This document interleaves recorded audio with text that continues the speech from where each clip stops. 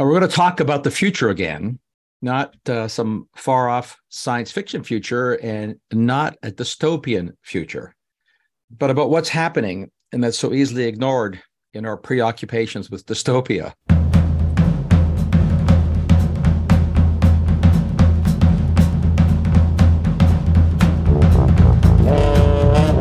In the first installment of this two-part episode, I talked about the big picture, the framing, for the role of technology in creating wealth and well-being. And I talked about the obvious fact that while politics matter, which is beyond obvious, they can matter a lot, politicians and policymakers aren't innovators or inventors. So to state it again, and for those who missed the first episode, the first part of this episode, you can go back and listen to it. I invite you to do that, but you don't have to listen to it first to hear part two. They stand alone, so to speak. But to state again, when I summarize what I outlined rather in the first part of this two-part episode, the future of our economy, the future of wealth increase, the future of economic growth is utterly dominated by technology progress. And technology progress, as I again said in my earlier episode, it happens essentially exogenous to the political class, but they'll take credit for it. And the political frameworks, our policies, they certainly matter. They can impede or they can encourage innovators through all kinds of direct and indirect means. So that matters. But we need to know what the stakes are. What the potential is for the future. In some ways, to have a way to think about why it's so important to get our politics right. So in this episode, what I'd like to do is expand on the promises of what's possible through the filter of the aphorism that Peter Drucker created back in the 90s, the aphorism being, you predict the future based on what's already happening. The biggest single thing that's happened in our economy in recent decades is the emergence of an entirely new infrastructure for society, the cloud. And it's a word that you've heard before. It's the title of my book again, The Cloud Revolution. And as I'll explain, you'll see why I chose that as the title. The impact of the cloud is not just about e-commerce. It's relevant there, or about social media. It's beyond obvious it's relevant there, or fintech, or the use and abuse of a blockchain in cryptocurrencies that piggybacks the cloud's infrastructure. But it's important, I think, to understand what the cloud really is. And let's define it, if you like, to frame our discussion. The cloud, it sounds like sort of a cooked up PR term. But it's a word that describes something that's unique. And it's not a PR term, and it is certainly a vague term. But the cloud is as different from the internet as the internet was different from the telephone network. And the cloud, of course, uses the infrastructure of the internet, but it's a radically different kind of infrastructure. The easiest way to think about it is to think in terms of what most people do with the cloud. And in fact, what people do is they look for advice. You're not looking for computation. You're not looking for a computer to perform a spreadsheet for you on Excel. A good example of the difference between computation that's done remotely and getting advice and the way the cloud operates is to think of something that pretty much everybody does these days. So use a mapping program. When you use a mapping program from your phone, and let's stipulate the word phone is anachronistic by itself, since very few people use their smartphone for phone calls. Most of the things you do with your smartphone is do other things, and almost all of which are made possible by a connection and the capabilities of the cloud. And you can do that without typing, as you know. You can use the increasingly effective voice recognition. As lousy as the voice recognition still feels like to some people, just think back a decade and what it was like then, or in short, it didn't exist then as a functional way to talk to the cloud or talk to computing. In any case, come back to what you do with the cloud. When you ask for directions using your smartphone, you're not asking for a computation. You're asking for the cloud to recognize where you are, obviously where you're going, the alternative routes you can take, provide suggestions and advice on different routes based on traffic, based on road conditions, and increasingly based on things like weather. That combination of activities is self-evidently not a calculation of 1 + 1 = 2, nor is it a specific direction or control. It is advice. And that's profoundly different than what people use the internet for, say, circa 1990s with AOL and You Got Mail. Sending mail through the internet is hardly in the category of advice, but you took computers to break down the mail into bits and bytes and reassemble them on the other end on a screen. That was seen as rather amazing at the time. Again, it's not advice. It's an alternative way of sending mail instead of snail mail using different hardware, but it's not advice.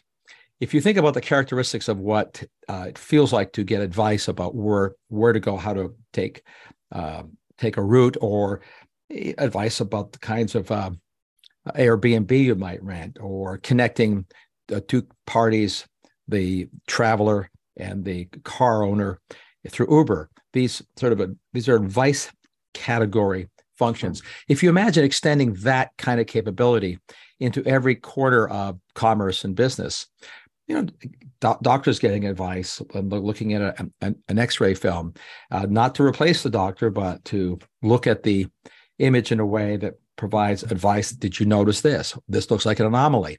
That kind of feature is self-evidently profoundly different than pure computation. In order to perform all its functions, obviously the cloud uses the internet. It uses wireless networks. It uses computers. It uses sensors. And it connects distributed computers to central computers, storage systems. It connects to smart objects, smart sensors. In effect, at its core, there's an array of what you would call, using the sort of economist's term, utility class or utility function of centralized supercomputing. We could measure this in all kinds of ways. I mean, that's sort of a qualitative way of looking at what the cloud is, but to have a sense that it's not just a qualitative difference, but the scale difference of the infrastructure to do it is actually unprecedented in history. The cloud infrastructure, and it's to remind you that this is not the end days, if you like, for the cloud. It's not that we're at the beginning of the end of the building out the infrastructure. We're at the sort of the end of the beginning of the building out of the cloud infrastructure. An infrastructure, by the way, that's only a couple decades old, that we began creating this machine. It's not just one company that operates in the cloud. It's dozens and dozens of companies. There are dominant companies, Amazon and Microsoft, famously or infamously, are dominant players in cloud infrastructure, but they're far from the only ones. But if you think about the scale of the infrastructure, where we are in these early days, it gives you a sense of what the potential is for it to change the economy, not change social media. Social media is sort of a fully baked function of what the cloud allows, and one of the earliest and easiest ones.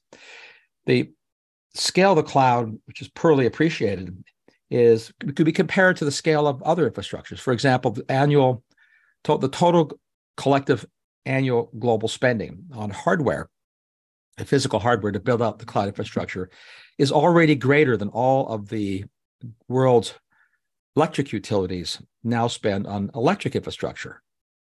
It's really quite something.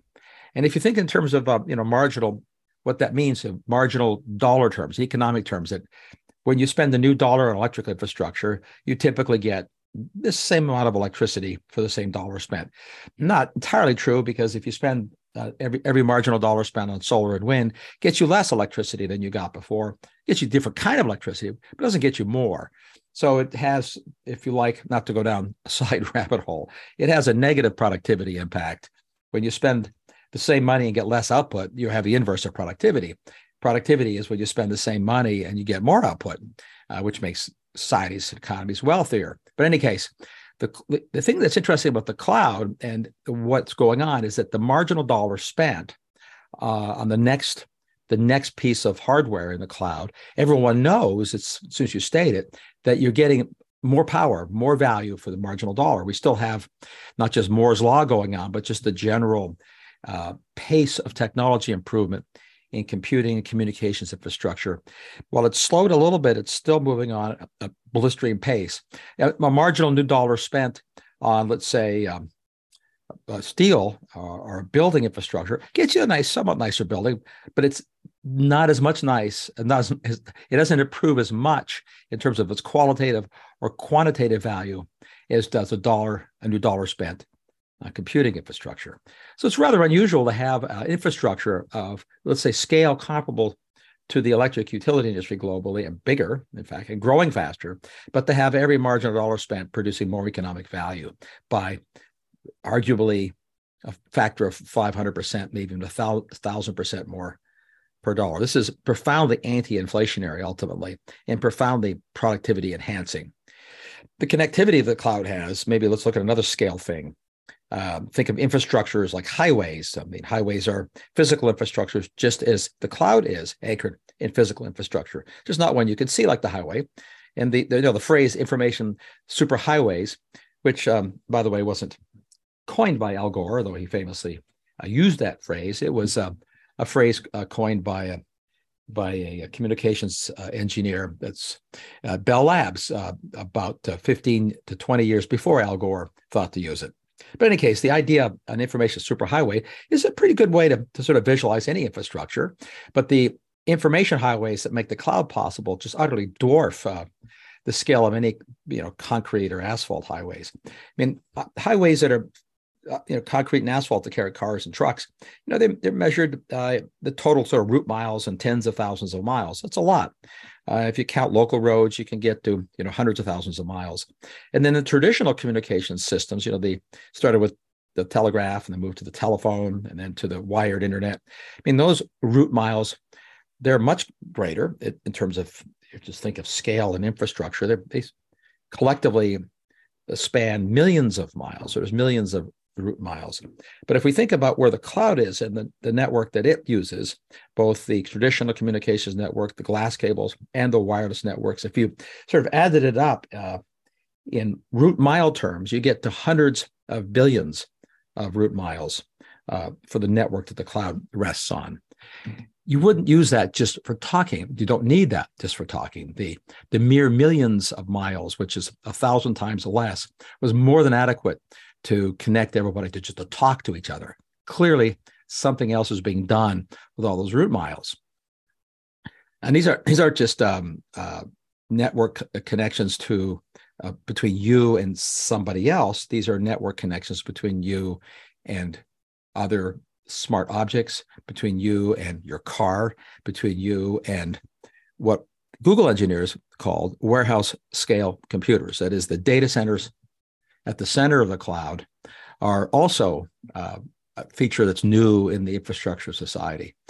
And warehouse scale data centers, warehouse scale computers, it's hard to visualize what that really means as well. So again, to give a sense of scale, of the magnitude of this new infrastructure, and therefore its implications. And to digress briefly, the point of the magnitudes is not just that they're amazing in and of themselves, is that the magnitudes of this infrastructure that are being built because the market is using these infrastructures. They're not being built just because of subsidies. There are some subsidies involved, but they're trivial. They're being built because they create a function. The market's building these things because they're being used, and we're expanding them at a torrid pace because the new uses are still expanding. So the scale tells you something important about the magnitude of this new infrastructure. So back to sort of the warehouse scale data centers, and have a sense of the magnitude of the infrastructure we're building. I use a different analogy. Why don't we could analogize the data centers with skyscrapers. And the reason I do that is because they're both real estate. In fact, there are real estate investment trusts, REITs, both in commercial office buildings and also in data centers. These are a form of commercial real estate. The difference between the two classes of real estate is one is call it a warehouse scale or enterprise scale office building that's vertical with under a single roof that could be 1 million square feet or more. That has economic value. That's why it's built. That's why it's rented out. That's why they were created. And you could say the same about data centers, except instead of housing people, they house computing, storage, and communications functionality. To serve in a very similar way as at the center of an economic activity, as skyscrapers serve a function at the center of great cities for economic activities.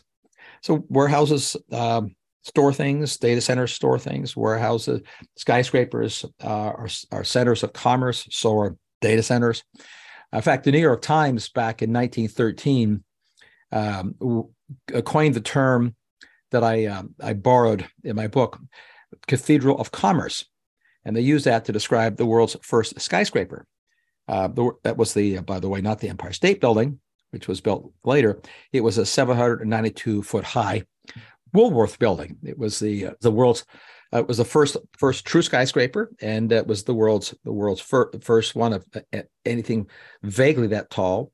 It was considered an amazing thing, and then only about 20 years later, a little less than 20 years later, the Empire State Building got built, and it's, for those of you who haven't visited Manhattan or forgotten, that's quite a bit higher. It's like stacking a Washington Monument on top of the Woolworth Building.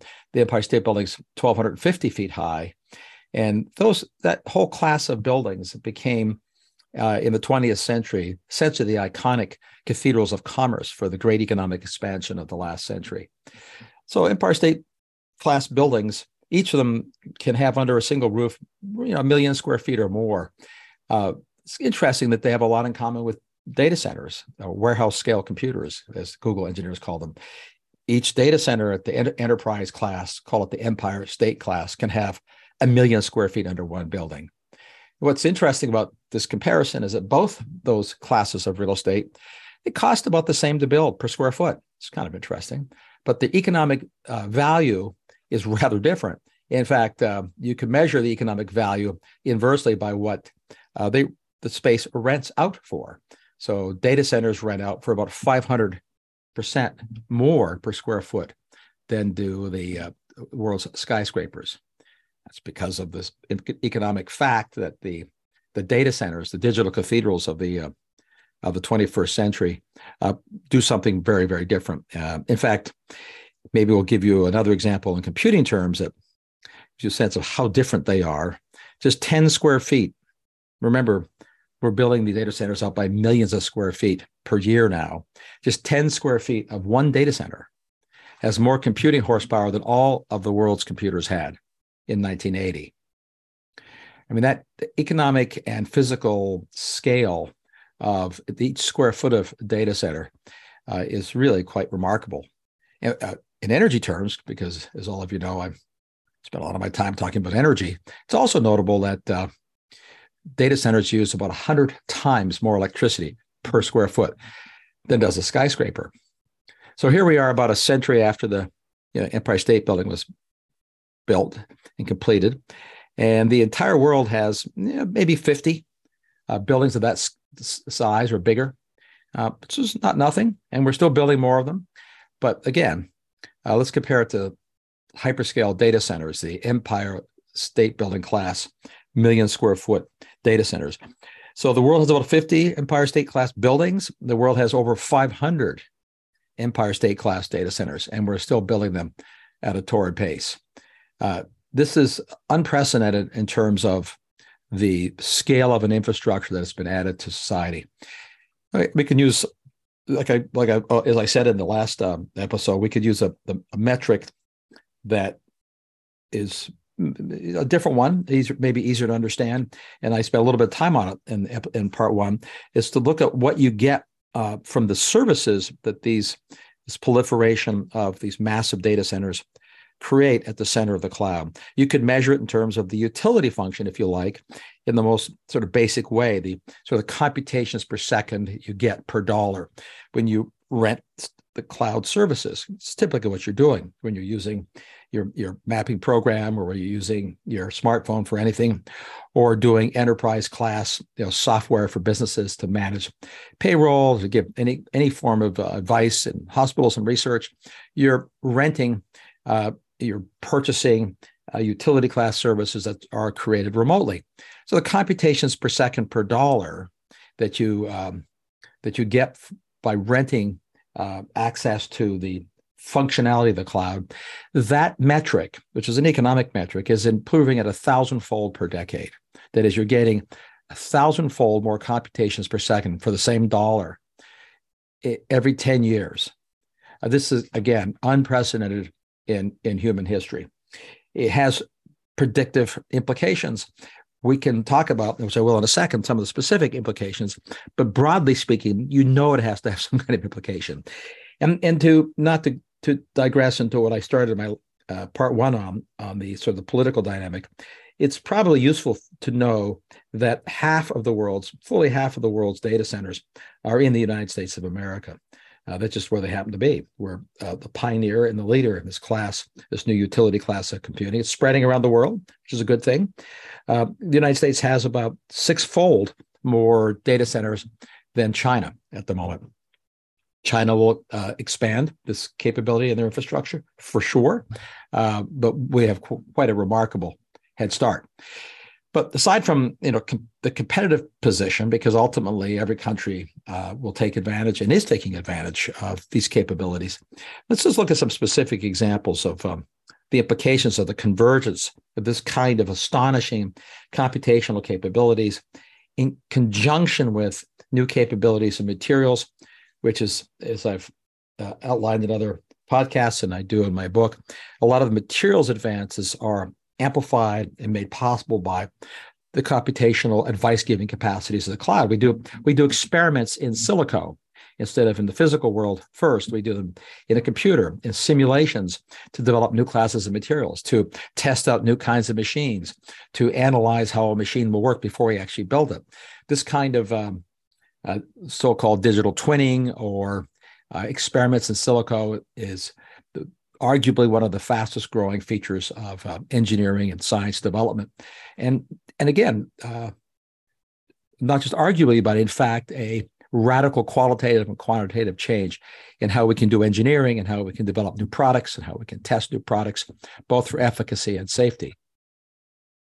A good example, specific example of a new class of product that I've talked about before that's been in the public sort of mind and lexicon for a very long time, of course, is the robot. And by that, I don't mean the bolted to the floor automaton the automobile factories use. And I talked about that in the part one of this series.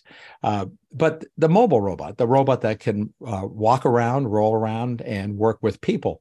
Mobile robots have a uniquely different function in an economy than bolted down robots. Does require an economist to know that they have different functionality. And it's not that mobile robots, we have to imagine that they might emerge. They already exist as a business. The global business of manufacturing and selling mobile robots is already about a $15 billion industry, and looks like, based on it's pretty reasonable and I think conservative forecasts, will grow something like tenfold before the year 2030 hits, before we're out of the roaring 2020s. What you do with mobile robots? Well, you use them to help people be more productive. That's what you do with mobile robots. You allow them to work where you work in the environments where humans work, including on manufacturing lines, but not just there, but in service environments, in warehouses, in restaurants. Mobile robots, business robots, service robots is arguably one of the most interesting and fastest growing class of an entirely new kind of product and machine that's going into widespread utilization. Again, we don't have to guess whether or not it could happen, because this is a revolution that's already happened. It's already an industry that's measured north of $10 billion a year. There are already something on the order of 1 million mobile robots in the world. Trivial number in a sense compared to the global population, but it's a much bigger number than zero and growing fast. Now, why would we care? Well, because the working age population in the Western world is shrinking. In fact, China cares arguably far more than we do. Their working age population, the share of their population that's working age, defined as between 15 and 64, although I think that economic definition leaves something wanting. It's an awful lot of 15-year-olds are not, quote unquote, working age in our country, but they certainly are in much of the world. But the working age population in China started collapsing 10 years ago. And by the year 2040, the U.S. will have a larger share of its population that are in the working age than China will. But the U.S. working age population has also been slowly shrinking, much more slowly than China's. Starting around 2015, And based on our fertility rate and demographic trends, are legal and obviously illegal immigration, the best estimates are that our working age population, the shrinkage of that, will slow down and stop very soon, right around 2030, and it will stabilize. We'll have about the same working age population in 2050 and 2060 as we will at the end of the 2020s, which, by the way, is very interesting in terms of competitive economic environment for the world. We'll have one of the world's biggest populations, not the biggest. India, obviously, China and Bangladesh will still be bigger, but we'll have an economy that is much more economically productive and have a share of the working age population that's only a little lower than what will be going on in the less developed countries. That is, our working age population will be at the 60% level. 60% of the population will be at working age in 2030, and it will be higher in the less developed countries, about 65%. But I would argue that spread is not enough to give the emerging economies any profound economic advantage. So mobile robots, big deal. It's going to grow at least by 400% in the next half dozen years in terms of the number of robots that move into the market and the kinds of things that mobile robots will be doing. The kinds of things they're doing, by the way, the kinds of things typically that we would rather have people not do, that we rather free up the human labor to be upskilled. A good example, and the biggest vector at the moment, the fastest growth for mobile robots is in the supply chain, literally in warehouses. Warehouses have been short labor for a long time. Even in a recession, they're going to probably be short labor in warehouses. So a good example of the specific revolution, to use the Drucker line again, that's already happened, would be the mobile robot that Boston Dynamics invented and is now selling. And by that, I don't mean the one that you see on YouTube videos, the true anthropomorphic walking robot Atlas that does backflips and dances and that stuff. That's not not commercially available, but rather a robot they call Stretch, which rolls around on wheels, has one arm that's articulated and suction cups rather than grabbers. And Stretch was designed to take boxes off trucks that pull up the warehouses. The reason Stretch is now commercially, I would say, a success, and that was only this year, is that Stretch was the first robot to match the goal, which is to unload as many boxes as a person could do in an hour, which is about 800 boxes an hour have to be unloaded. Typically, what a person could do, 50-pound boxes, not the typical boxes that you see pictures of that are used for transporting goods in semi-trailers, trucks. So once Boston Dynamics announced that it was commercially available, DHL bought out the production run for the 2022 period. They're not the only one making Boston Dynamics robots of this class.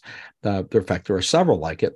The important point here is that the reason you would rent, buy, or hire such a robot is that it allows the person doing the low-skill task to be upskilled to fill the gap on things like, well, for example, driving the truck itself, which turns out is far, far, far harder for robots to do.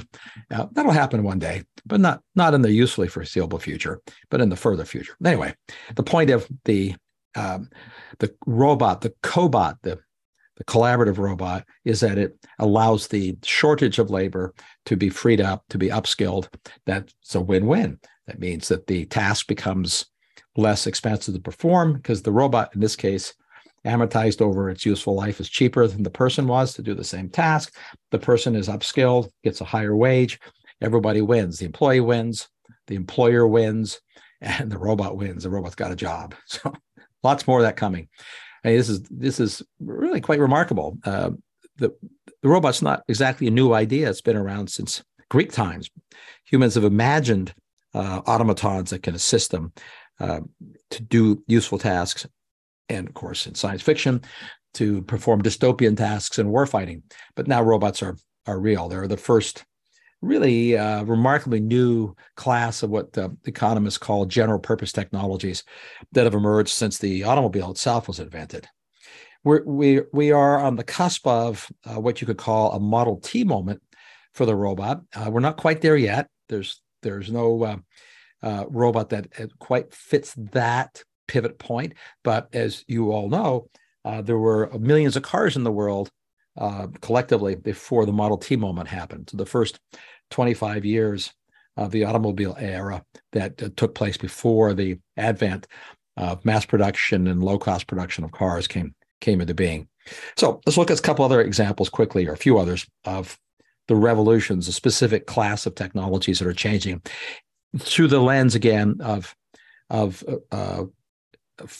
forecasting technologies or services that have already happened and that are made possible by the convergence of new materials and machines mediated by, enabled by, or amplified by the cloud.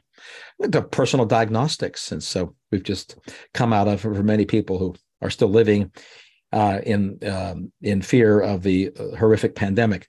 In personal diagnostics, you understand what this means. We're talking about not diagnosing a class of illness, but rather you knowing a lot about your personal health, your heart rate, your blood glucose levels, whether you've been infected by something, what it is. Personal diagnostics is an industry that's already in the sort of $80 billion range, expected to rise to like $400 billion. It's not that it's not the class of diagnostics that's done at a laboratory when you show up, but rather, as all of you know, your smart watches, Fitbits, all kinds of devices can provide useful, real-time, medically relevant biological information about just you personally. The potential to do a lot more of that is no longer speculative. Many of these technologies are making their way in services through FDA approval. Naturally, some of these things require FDA approval. Some don't because they're not intrusive. Apple has wisely mounted a very large team, I believe, of hundreds of doctors who are working not only on making sure medical diagnostic capabilities of your phone or your smartwatch are accurate and useful, but also thread the difficult needle with FDA compliance or approval. It's a big deal. If they could do personal medical diagnostics, you don't have to be an economist to know why that's a big deal. The other domain that's interesting here is, of course, virtual reality and augmented reality, which has been inartfully renamed the metaverse. The metaverse is sort of, if you like, a feature of augmented and virtual reality. It is not the entire constellation of things that are relevant and important. They really, I guess, from my perspective, the most relevant and important features of virtual and augmented reality are what it means for the service industries that we would think of with respect to designing and operating industrial equipment, machinery, construction sites, medicine, if you like, flight simulators for doctors. We know that it's entirely possible to take, and we know it's possible because it's being done, to take high-resolution images of your body, a human body, and to create a digital virtual image of what you look like that a physician can see, and then do the equivalent of what pilots do in flight simulation. They can simulate an operation that might be complex on a virtual image of you to begin to first figure out how to navigate and avoid your specific challenges with respect to this particular surgery. This kind of simulation is no longer speculative. There's several companies providing those kind of simulators for surgeons and physicians.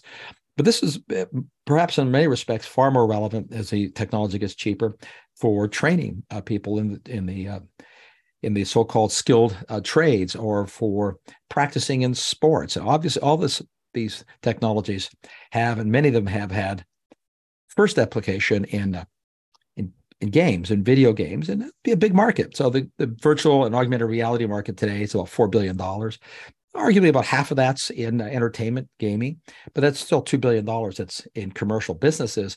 And that business looks like it's going to grow by 10x the commercial business within the next half dozen years, and will ultimately overtake the use of virtual augmented reality for entertainment and gaming. Another example of a class of technology that's really changed, of course, is the formerly hyped, now sort of in the background, class of manufacturing, which is called 3D printing, or you might call it, computational fabrication, if you like. This is where, just as you I think you probably all know what a 3D printer is, but to be clear, just as when you create text on a computer screen and then you hit print, obviously the printer uses ink and prints what looks like a two-dimensional image. Obviously, it has a third dimension, the very, very thin layer of ink, and you get a printed page. As you can imagine, if I made an image of an object that I wanted to manufacture, what you do with a 3D printer is hit print, and the 3D printer assembles in 3 dimensions out of plastic or metals that object. It essentially grows the object. The interesting about 3D printing is that you can print things effectively the way nature grows things. This opens up new possibilities for making parts that simply couldn't exist before. If you think about how you create a hole in something, you have to drill a hole. Nature doesn't drill holes in things necessarily. Nature creates volumes by growing around something. You can do that with 3D printers in complex shapes, creating new classes of products and services that heretofore didn't exist. It's not a Star Trek class of make something from nothing, but rather it's an adjunct to, not a replacement for, the kinds of manufacturing that's already done today. It's a reasonably big industry already. It's north of $15 billion a year. That's not nothing by global standards, but it looks like based on the tools and technologies finally having matured after 2 decades of hype and promise. And by the way, there was 2 decades of hype and promise before we got to the Model T moment for the car. So that industry looks like it's on track to go growing at least 400% in the next half dozen years, as we've now got into the era where we have, again, to use the analogy, the sort of the Model T moment for 3D printers. Big deal. Does it make a difference to you personally? Sure, because it'll change the kinds of products and services that you'll be able to access in your very near future. Let's just turn to a few other examples, and I can state again, perhaps obviously, I dive into all these examples in quite a bit of detail in my book, and many more. If you think about what's going on in transportation markets, it'd be impossible not to mention the drone. I mean, the drones are different now. It's not that remotely piloted or self-piloted aircraft are a particularly new idea. In fact, the first drone flight took place before World War II. U.S. Navy had built and flew a remotely piloted and self-flying aircraft. It was just not very effective. It was too expensive. It's too difficult. It had to wait for all the class of technologies that now exist, including, by the way, the cloud, not just the cloud for thinking about how you would design a drone and simulate the construction and prior to manufacturing of new classes of drones, but equally importantly, the cloud as we get to drones having significant commercial functionality. Their flight control systems will have to be operated through a cloud-like function.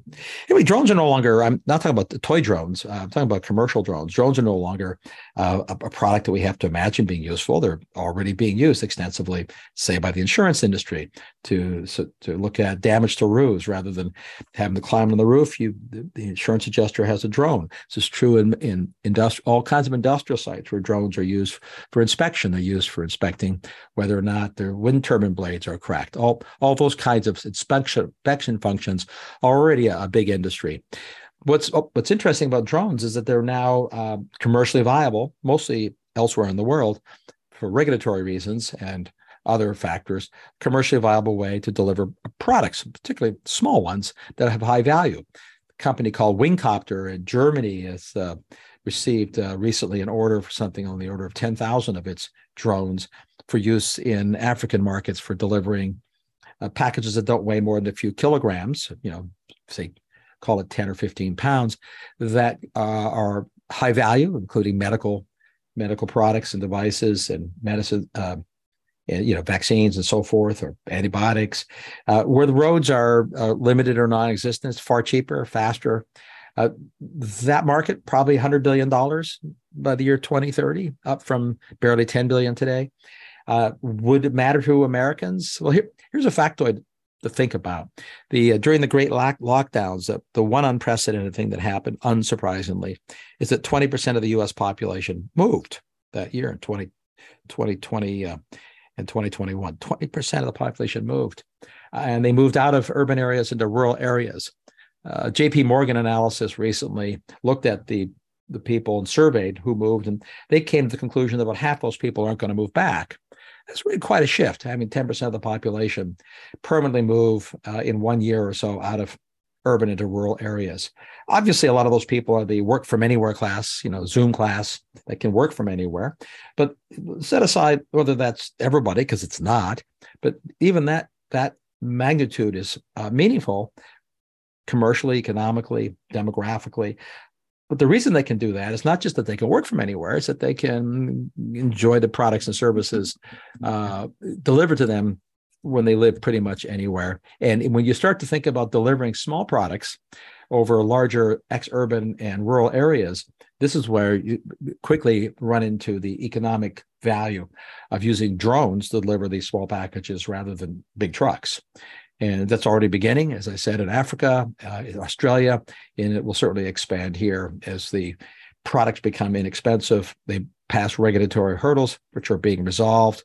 And then after that, what comes next? Well, maybe the long-promised flying car, right? The air taxi. This is no longer fanciful. It's clearly feasible. There are at least 100 different designs at various levels of commercial development, including by, very respected companies from Boeing and Airbus to Aston Martin of all companies. So we'll see, but that'll take a little longer, not least because the economics are more challenging, and more importantly, the FAA safety certifications for carrying people are rather different than for carrying packages. But we'll get there. But in the short term, let's call it the roaring 2020s. Drone delivery is no longer a crazy idea. And then we have new classes of discovery that pair up with the cloud, if you like. This is what I would call computational microscopy. The new classes of microscopes, which really aren't in the news a lot because people aren't particularly interested in microscopes as I am, as some other people are. But microscopes matter, as we know, and as you may or may not know. Famously, the discovery of bacteria, the idea that there were bacteria and germs, was certainly cemented and made into science by the advent of a microscope that allowed the scientists of that era, centuries ago, to physically see the pathogens, seeing what's going on in the interstices of cellular life and what makes everything possible for life on our planet. Seeing things really does matter in science, and it's extraordinarily difficult to see living tissue, living molecules, and viruses. But the invention of a class of microscope that's called the cryo-EM, cryo-electronic electron microscope, for which Nobel Prize was awarded. This is a microscope that, for the first time ever in history, was able to essentially make a movie of a living, folding protein. This is a kind of thing that leads to radical advances in our understanding of human biology and biology in general, and then new cures and new medicines. It's a big deal, let's just say. Computational microscopy is made possible by, self-evidently, computers and by new classes of materials. A single computational microscope, a cryo-EM microscope, generates a quantity of data that's measured in petabytes. It's an astonishing quantity of data. In fact, one of these microscopes generates more data than the entire internet generated in a year back in the early days of the internet. It's an astonishing tool. It's the kind of tool that, in the domains of science and research and the future of medicine, future understanding of our biological systems and nature, these are the kinds of tools that will lead to discoveries which today we can't imagine. Literally, one cannot say, oh, this is the discovery we'll have. We could talk about the class of discovery. Discovery will understand weather better. We'll get better at weather forecasting. It will change how we talk about things like climate change. It'll also change the productivity of industries that matter to us. I mean, the productivity of a digital economy that is news, information, entertainment, finance, that part of our economy, which comprises about 10% of GDP, that part of the economy has been heavily digitalized, has gotten more productive. In fact, if we use the economist terms, if we look at the output per unit of dollar input, the digital industries since the dawn of the cloud, if you like, Y2K, digital industries are something on the order of 60% more productive. That's a huge improvement of output per unit of dollar input. This is what creates, again, wealth, both not just corporate wealth with businesses that do these things, but for society at large, because you get more products and services for less money. Streaming movies are much easier and cheaper, to be simplistic, than going to the movie and buying a ticket and have to be there, right? I mean, it's a different experience, but it's also for the same product or service, profoundly cheaper. What we have is far less progress in the productivity of the physical industries or the healthcare industry. They are a little better than they were in Y2K. They're, the physical industries, manufacturing and in construction, they're about 20% better, not 60 or 70% better in productivity terms than the Y2K. In the healthcare industry, it's maybe 5% better based on honest metrics. So in other words, every incremental improvement in the output, we'll call it, of healthcare requires more dollars and more people. What you want is better and more outputs for fewer dollars and fewer people. That's what productivity is. That's what computational microscopy, that's what even things like drones delivering medical products, it's what the advance in virtual and augmented reality to improve surgical procedures and analytics, it's what personal diagnostics, all these things which are now real and emerging, but still only proto-commercial, these things will change the productivity of healthcare. We'll finally get more and better healthcare for fewer dollars in. So healthcare won't become a drag on the economy any more than movies are a drag on the economy, if you like. So it's a remarkable transformation. So let's wrap up with sort of the macro, where I often begin. In fact, again, I sort of began my book in its introductory sections, I started with the macro rather than the specific. And in the macro is this, that there are only three domains of activities to make civilization possible. By that I mean the things that we do to make it possible to live, thrive, entertain, cure, fix, really come from just the three domains of the machines that we invent and build, the materials available to build them, and our knowledge or information about all the above. Right? Those three domains intersect to create what's possible. And if you think about the things I've talked about, they fall in one of those three domains. The cloud is the information domain. This is artificial intelligence, machine learning. It's all in the information sphere. The material sphere are the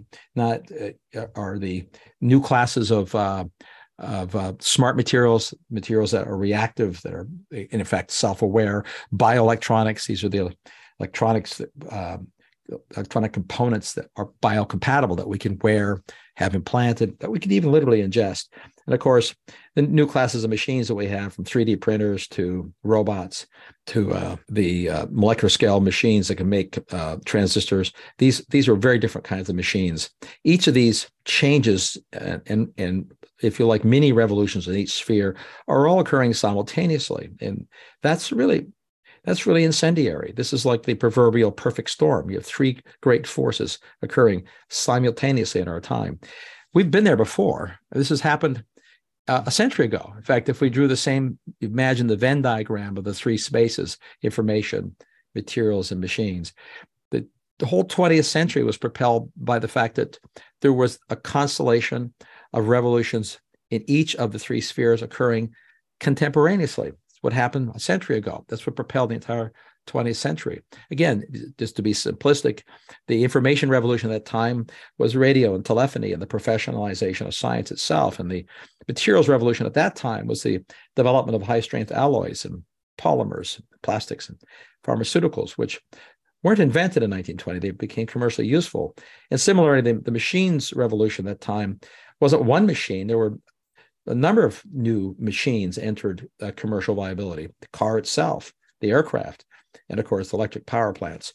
But all this, there wasn't one of those things that caused the economic efflorescence of the 20th century. It was the fact that all those took place contemporaneously. The intersection of all three of them happening at the same time is what created the sort of the original roaring 20s of a century ago, and what will create a sort of roaring 20s of our time.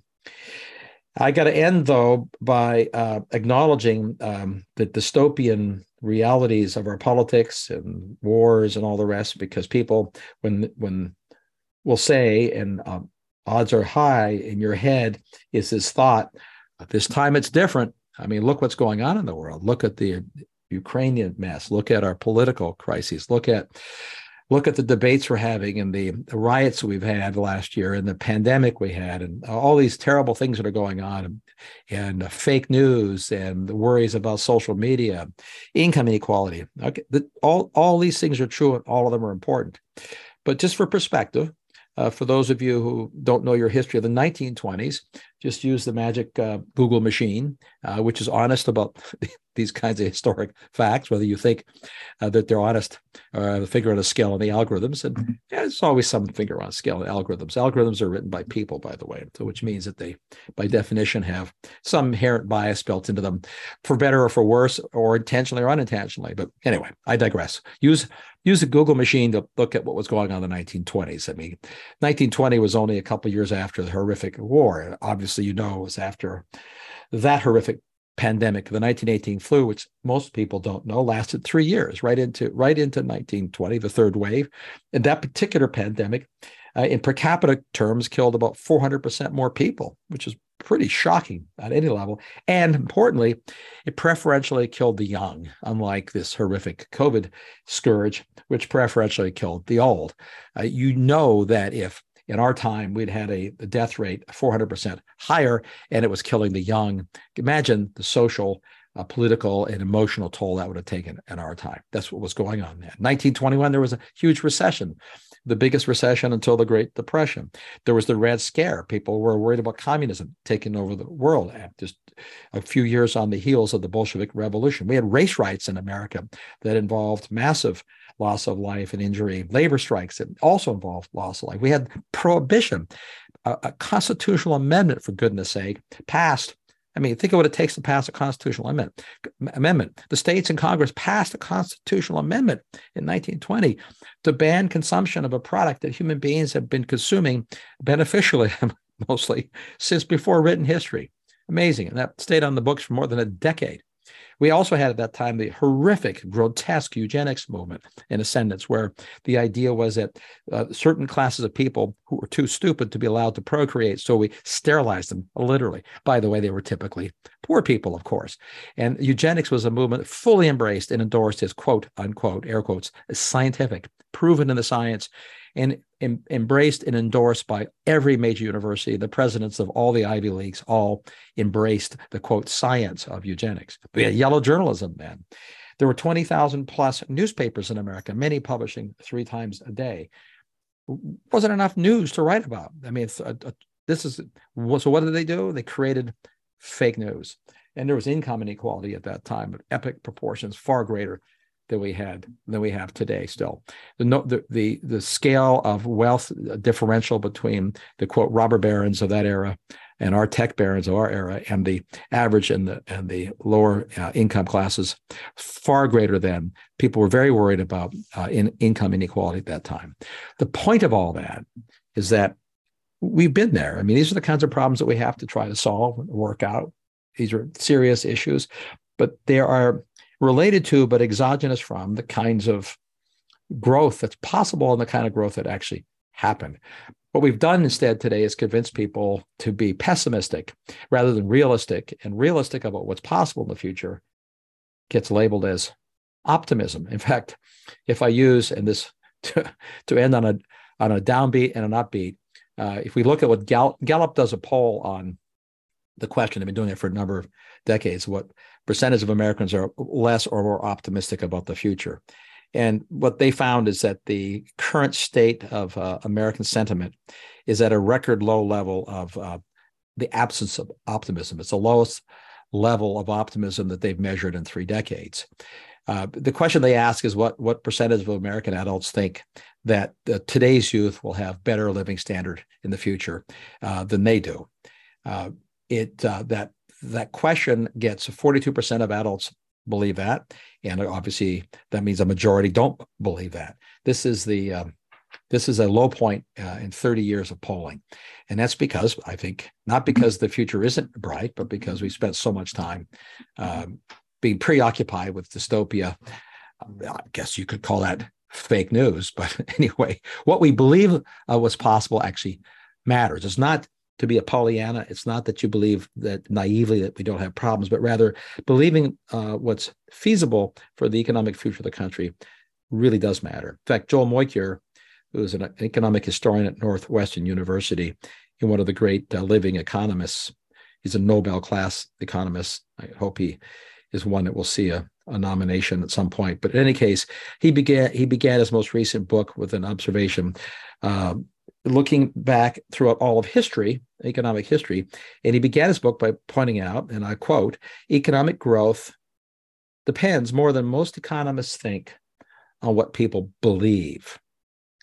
Now, he didn't mean by believe, naively believe, but what their confidence in that the future can be better than the past really matters and animates people's capacity and interest to make it actually happen.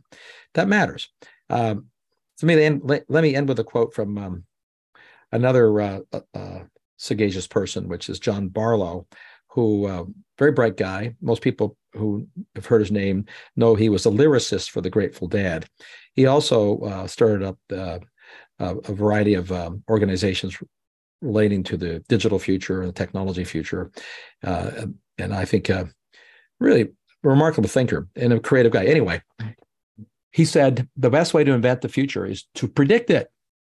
If you can get enough people to believe your prediction, that is. So it's a variant on Mokyr. In fact, he may have, for all I know, read a lot of Moykyr's. I never met Barlow, but I think he's right.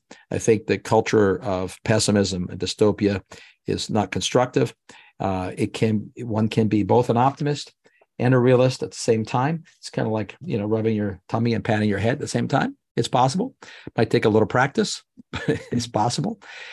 And so on that note, let me remind you again to give us a rating if you're liking these podcasts. Please rate them on whatever platform you're on. Give us a favorable rating to encourage other people to listen. And until next time, we'll come back to maybe a more specific topic on technology and energy. But for now, signing off, this is Mark Mills for The Last Optimist.